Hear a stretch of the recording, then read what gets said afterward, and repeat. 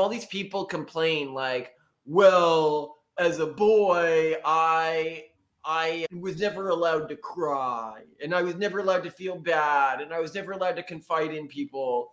And they're like, and that was all bad. That was all bad things that happened to me, but it's not a bad thing. It actually makes your life better. When people are hard on you, when people are hard on the way that you frame your life, in the moment, it doesn't feel awesome. In the moment when you want to be vulnerable, it doesn't feel awesome. But in terms of life outcomes, it is demonstrably and dramatically better. And this is a very, very, very obvious from these various research data points. Would you like to know more?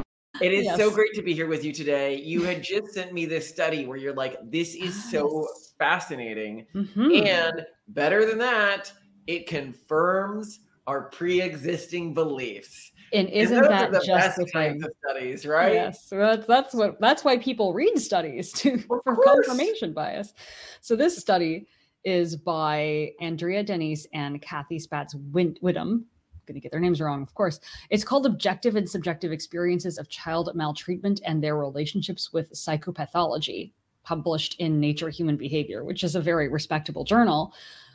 And basically they found, I'm just going to quote them, we found that even for severe cases of childhood maltreatment identified through court records, risk of psychopathology linked to objective measures was minimal in the absence of subjective reports. In contrast, risk of psychopathology linked to subjective reports of childhood maltreatment was high, whether or not the reports were consistent with objective measures.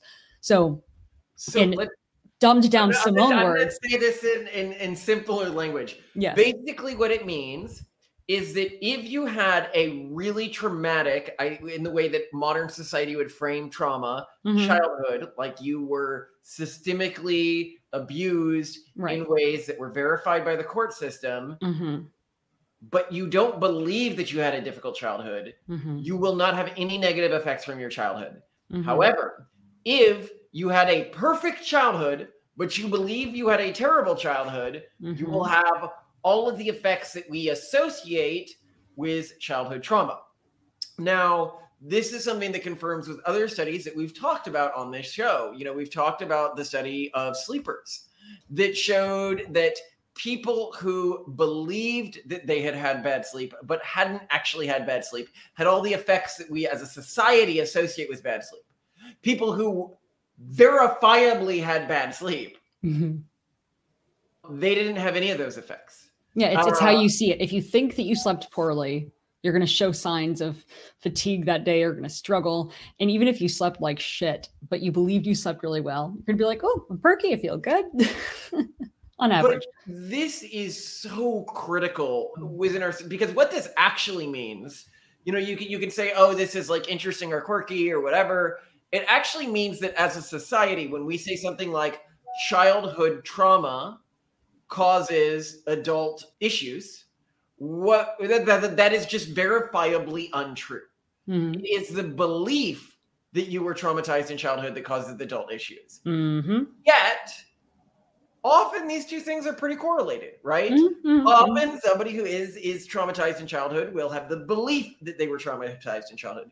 Right. But what's critical to remember is when the left, it's usually the left who does this, invents new types of traumas that somebody can go through, or they frame something as particularly traumatic that previously people wouldn't have thought of as traumatic. They create the symptoms of trauma in that individual where that individual previously wouldn't have had those symptoms. And this is, you know, we have seen this have such negative effects on individuals' lives. Recently, we were interacting with someone and they were just absolutely riddled with like all sorts of diseases, you know, neurological issues, pain, all these sorts of very Spoonie-like issues if you go to our Spoonie episode. And we had a friend who was like that as well, you know. But what was really interesting is she was only like that when she was a progressive. So when we first met her, she was like deep into the progressive sphere. And so do you want to talk about what happened? Because she's a better friend to you than me.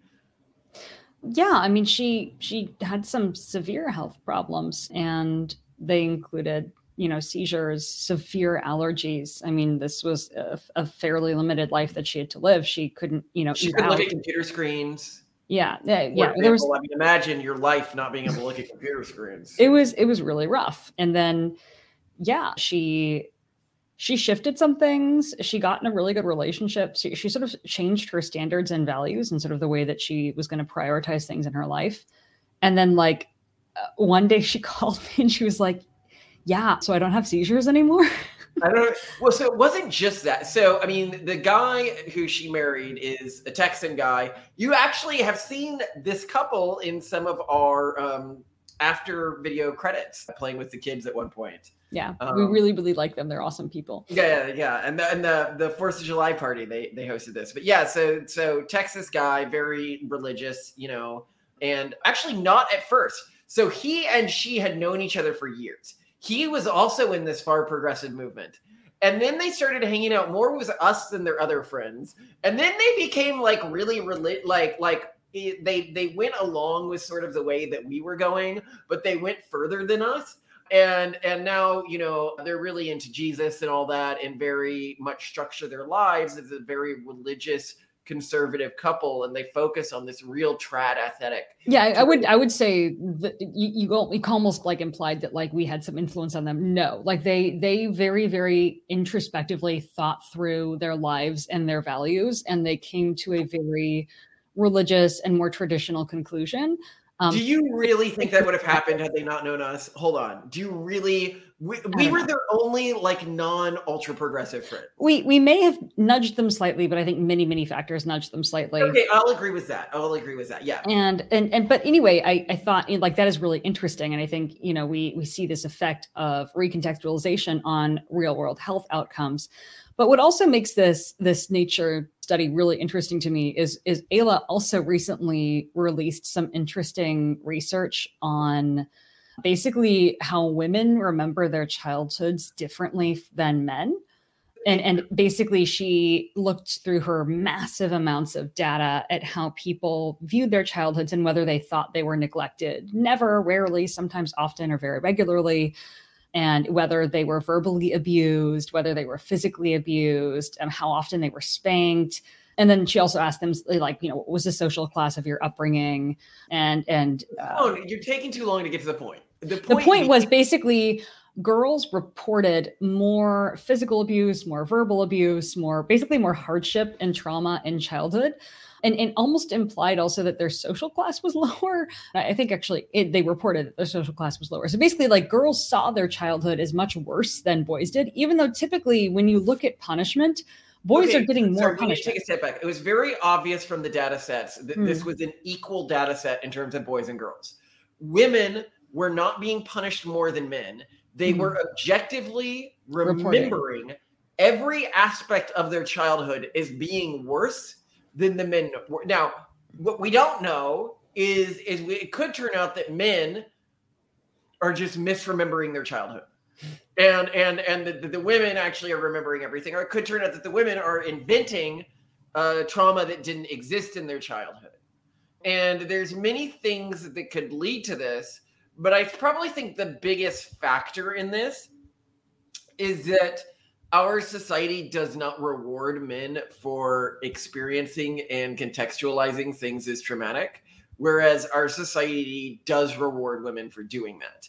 And this is really important in the context of this other study as well, because it means that through doing that, all these people complain well, as a boy, I was never allowed to cry, and I was never allowed to feel bad, and I was never allowed to confide in people. And they're and that was all bad. That was all bad things that happened to me, but it's not a bad thing. It actually makes your life better. When people are hard on you, when people are hard on the way that you frame your life, in the moment, it doesn't feel awesome. In the moment when you want to be vulnerable, it doesn't feel awesome. But in terms of life outcomes, it is demonstrably and dramatically better. And this is a very, very, very obvious from these various research data points. And so that when you have these people who try to shut down these sorts of conversations about, well, you really shouldn't, as a man, indulge in these sorts of emotions, that these people are helping you be more mentally healthy. And when people engage with us, they often are like, wow, you guys really don't allow yourself to like feel those emotions. That's really going to cause damage over time. And I'm like, well, I've been around you. I'm obviously a happier person than you. So like, that's not true. But anyway, continue, Simone. Well, it's also really interesting the cultural role that plays, that I think we do live in a culture now where women are more allowed to have trauma and encouraged to have trauma. But it also is scary to me how, especially in progressive circles, people gain status by typically showing some form of victimhood, which seems to encourage people to lean into their pasts, find something that was wrong with it, and then turn it into drama, which will in turn yield all these mental disorders and problems. And so it's no wonder that we're seeing mental health epidemics. And it's really sobering also to know that there's research that shows that how you contextualize things really matters. Well, I want to go over how forced people are to contextualize their childhoods this way. Go on then. Simone has seen this with me. So just as an example, I don't know how many 100 episodes in at this point, and people are just now learning this about me, but I grew up in the prison system. So at the age of 13, I was sent to court-appointed prison alternatives. If you have read the book Holes or seen the movie Holes, is a very good example of one of these camps. It was a private prison system for children that was related to the troubled teen industry, but it was like the court-appointed iteration of this. And from that age until college, I never lived with my parents again, full time. And there's a lot more to this journey than that. But when I'm talking to reporters, they're always like, where did you come from? What's your origin story or whatever? And when I say this, they're always like, oh, that explains why. That explains so much. Right. Oh, it's just his trauma. All of this is to deal with his trauma. His trauma. And I'm like, well, no, I don't, that's not really that relevant to my current world perspective. And they will not accept that answer. You've seen this. They just refuse to. You can see that they're like, oh, yes, little traumatized child. I see you, acting tough, but that's only because of the trauma. And I'm like, no, culturally, I was taught that this isn't the way you relate to what's hard in your life because, worst case scenario, you create this rags to riches narrative, which is really plausible. Like it's one I could really indulge in. But if I'm being honest, my parents were both really smart people. And for generations, my family has had a very easy time making money. And I inherited that. And yes, I may not have inherited wealth directly or inherited their social circles or connections directly, but I did inherit the capability of life not being that hard for me.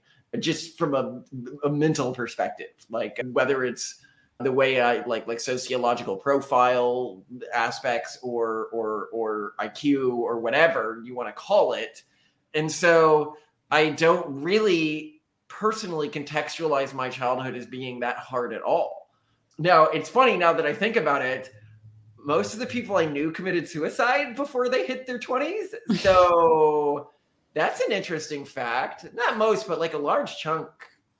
Not great. Yeah. Maybe that means it wasn't that good. But this shows how much you can twist your reality to just be like, nah, it was awesome. It all turned out great, Well, something I do want to talk with you about on this front, right, is like, because we need to think about how we're going to handle this with our kids and how to, encourage them to deal with things that are genuinely traumatic, right? I mean, you went through some stuff and other people went through some stuff. And so there's, we know that the way you contextualize things can significantly impact how damaging or not something is. But then we also know that there are things like PTSD, which are real and which are which are fairly mechanical and sort of the way they work and need to be fixed. And where's the difference, because you need to admit that you have PTSD to be able to deal with it. And I feel like, part of this view is talked about this before. It's really misunderstood. Trauma does not cause PTSD. Okay. PTSD is caused by a very specific psychological phenomenon happening repeatedly. And it comes down to, I call it the Houdini phenomenon, right? Houdini famously died because he had this trick where he would tense his muscles and then somebody would punch him in the gut. And one day after an event, somebody sucker punched him in the gut. He didn't have time to tense his muscles first because he didn't know what was happening. The guy was just like, well, are you really invulnerable to this stuff? And he died from, internal injury.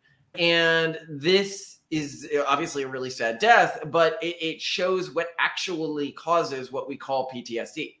If you are in a family in which somebody is reliably abusive, i.e., if every day your dad comes home and beats you, you will not develop PTSD.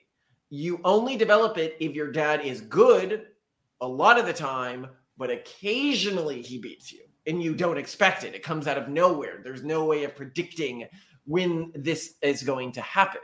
A wife who is always mean to you won't cause PTSD. A wife who is mean to you randomly and without the ability to predict it will cause PTSD. So you're saying it's like the sort of evil twin of operant conditioning? Exactly. PTSD is the evil twin of operant conditioning.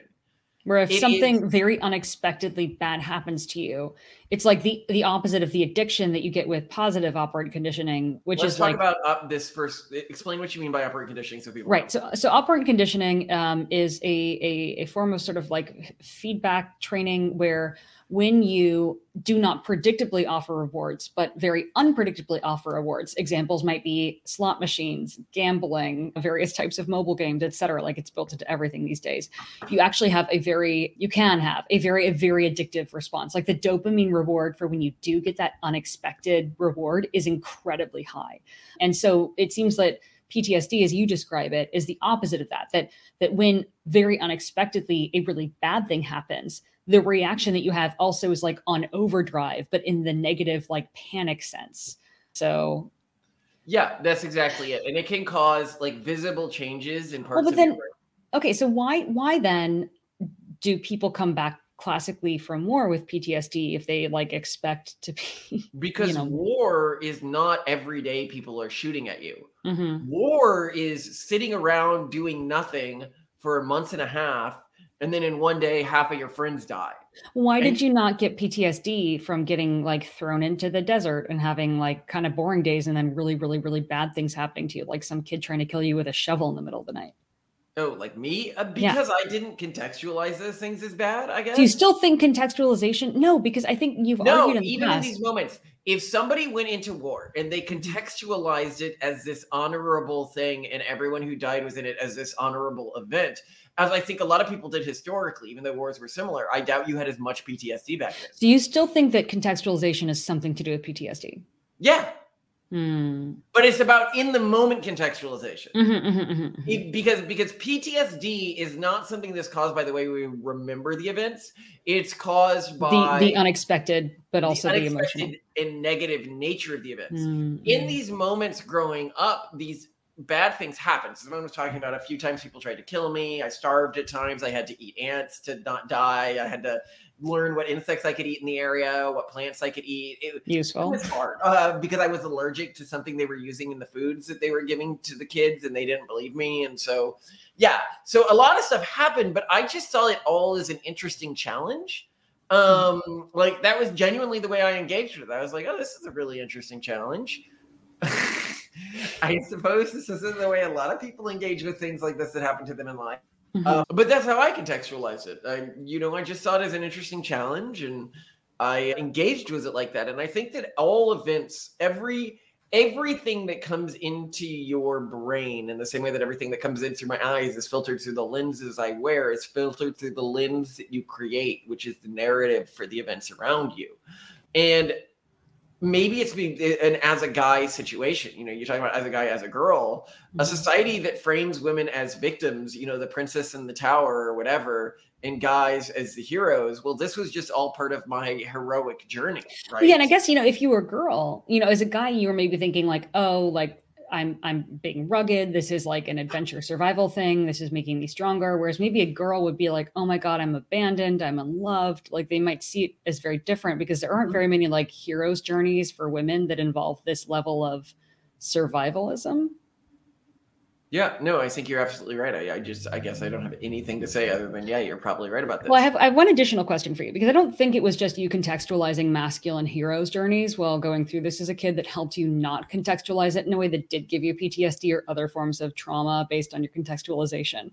I'm wondering if your parents modeled this. Like, where do you think? Because obviously everything's going to be a just so story. This is all speculation. We can't know why we thought what we thought or why we did what we did, but your best guess, where did you get this attitude of like, oh, this is an interesting puzzle, how can I work this out? Like, was this from books you read? Was this how your parents behaved? Like, how was this given to you as like the evoked reaction instead of some other reaction? Well, I think that this is a very important thing about raising kids. And we had done another video on this on the Jordan Peterson raising kids thing. And we're like, we really disagree with his parenting strategies because they are focused on breaking the child's will and getting them to obey authority. Whereas ours are focused on stoking a child's will and getting them to resist authority and even gain like emotional fire and happiness from the moments where they successfully resist an unjust authority. And I think that there's a final form of child rearing, which is narrative focused child rearing, where, and this is the most common, where you teach a kid to engage with mostly just narratives about themselves and about society and about their role in that society. Narrative focused child rearing always leads to really negative outcomes, right? And I think it's really important that we don't allow our kids to engage in that, because that's what progressive society uses right now to really fuck kids up. Because every cult, historically, this is just the way cults work. It's a very effective strategy. If you can convince people that their close support networks, their family and their culture were abusive to them as kids, then you can separate them from their support networks, and then they become much easier prey, and they become much less likely to deconvert. So yeah, there's a reason that these institutions target individuals in this way. It's because it's a really good source of prey. But you should know, I think, so there's two things here. One, as a parent, and we'll do a video on like how to be a good parent, because I think that's a good one, like all the things we're trying to focus on. But you really need to focus on, or one of our core things that we focus on as a cultural tradition, and I would encourage other people to consider, is stoking their will and internal locus of control and sort of desire to know what's right for themselves and fight for that. Did your parents do that? Yeah, absolutely. I mean, my mom told me, oh, they don't care what the teachers say. They're idiots. They're losers. Well, that's not something a lot of parents would say, Yeah. But it really worked for me. My parents never being like, I will sit and punish you until you accept X thing that I'm telling you. I couldn't imagine them doing that. Yeah. Yeah. No, they just lock me in my room and be like, look, if you're having a moment right now, you're having a moment. We'll handle you later. So I think that's really important in terms of dealing with situations like this, because then when you deal with hardship, you're not looking at who's to blame or anything like that. It's just a challenge for you to overcome, because so much of the world depends on you overcoming it. And I also suppose that's another thing with kids. I was really taught to view protecting the world as my responsibility. And as something that I needed to do. And everything else was just sort of a challenge on my way to achieving that end state. It was just like, well, this is just what you have to do as a member of this family. Your goal is to fix things. And no one else is going to do it. And the entire world's going to work against you. And I think that those sorts of framings are really useful. And I think that these are ones that Christians often do. They see people attacking them as a sign that they're more likely to be right. And this is actually part of what creates susceptibility within more religious communities, I think, to MLM scams. Because when they see people being like, look, can't you see this as a scam? Can't you see these statistics? They're like, oh, well, the fact that people are attacking it means they must be on the right path. So there are negatives to this as well. Interesting. Okay. So, gosh, I mean, like, how are we going to impart this to our kids in a way that doesn't, I don't know.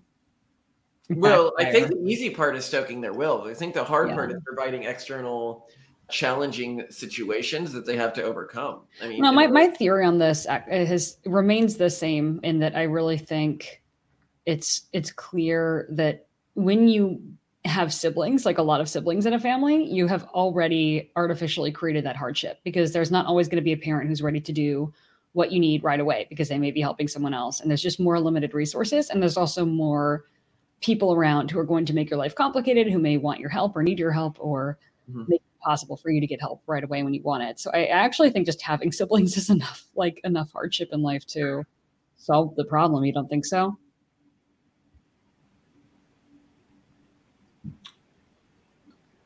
If we have enough.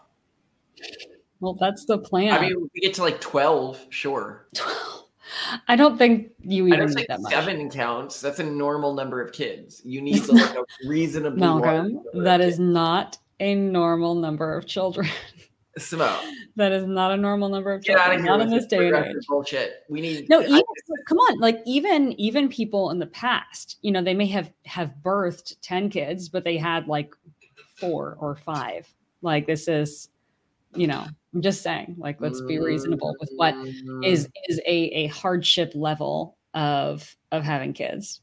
But yeah, I mean, I think between us giving them siblings and us also not being, us being inherently very frugal people is enough to create limitations that force some creativity and resilience, if that makes sense. Yes. But I do think this is really interesting. And actually, we've received some emails actually from people who follow this podcast. And thank you, by the way, for contacting us, guys.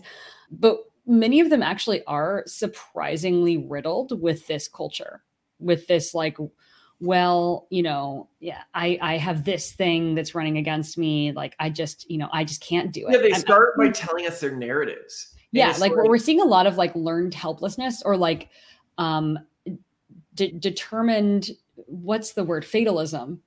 And that, like, well, I'm just not going to try because there's no point. And I get that narratives are difficult to break. Yes. But if you're starting with one of these narratives and you realize yourself as having one, the most important thing is to change your friend group and change where you're living and change what you're doing every day. Mm-hmm. If you change your environment, and you go into this new environment like dead set, okay, well, now I'm going to live this like trad conservative lifestyle, and I'm going to go out there and I'm going to be industrious. The amount to which you can change as a person is really difficult to oversell. Mm-hmm. I totally like agree. It is the core study on this that I always cite is people coming back from Vietnam who were addicted to heroin. Something like 86% of them, the addiction basically immediately disappeared when they came back. And the question is why? Because their contexts were so different that even really deep-seated neurological phenomenon could be reset because your brain basically is running different modes for different environments. Mm-hmm. Yeah. Well, this has been spectacular, Simone, and I hope it helps some people. And really, the biggest takeaway from this, I would say, is when somebody comes to you and they try to tell you that your childhood was traumatic or your parents did something traumatic, or, oh, here's this problem you have that you didn't know you had. Now, if you're like, no, I guess I always sort of knew that this was something that was troubling me, I just didn't have words. No, you didn't. That's not a thing. That is people writing things into your history. That is the way, if this wasn't every morning you woke up and you're like, this is my big problem today, then it was created for you. And I hate to say it, but this is one of the big issues we have with the trans movement, in that I do think that there are some people who are genuinely born trans, but I think for a lot of people who join the movement, it's more like this is something they were convinced was a problem for them. And if they hadn't had people selling this to them, they never would have known that this was a problem in their life. And so this level of pain that they're experiencing every day is created by people pointing out the problem and contextualizing the problem and then framing the problem as really bad. You know, one of my favorite things that I mentioned is a study, and I've never been able to find this study, but it was mentioned when I was doing my degree in college.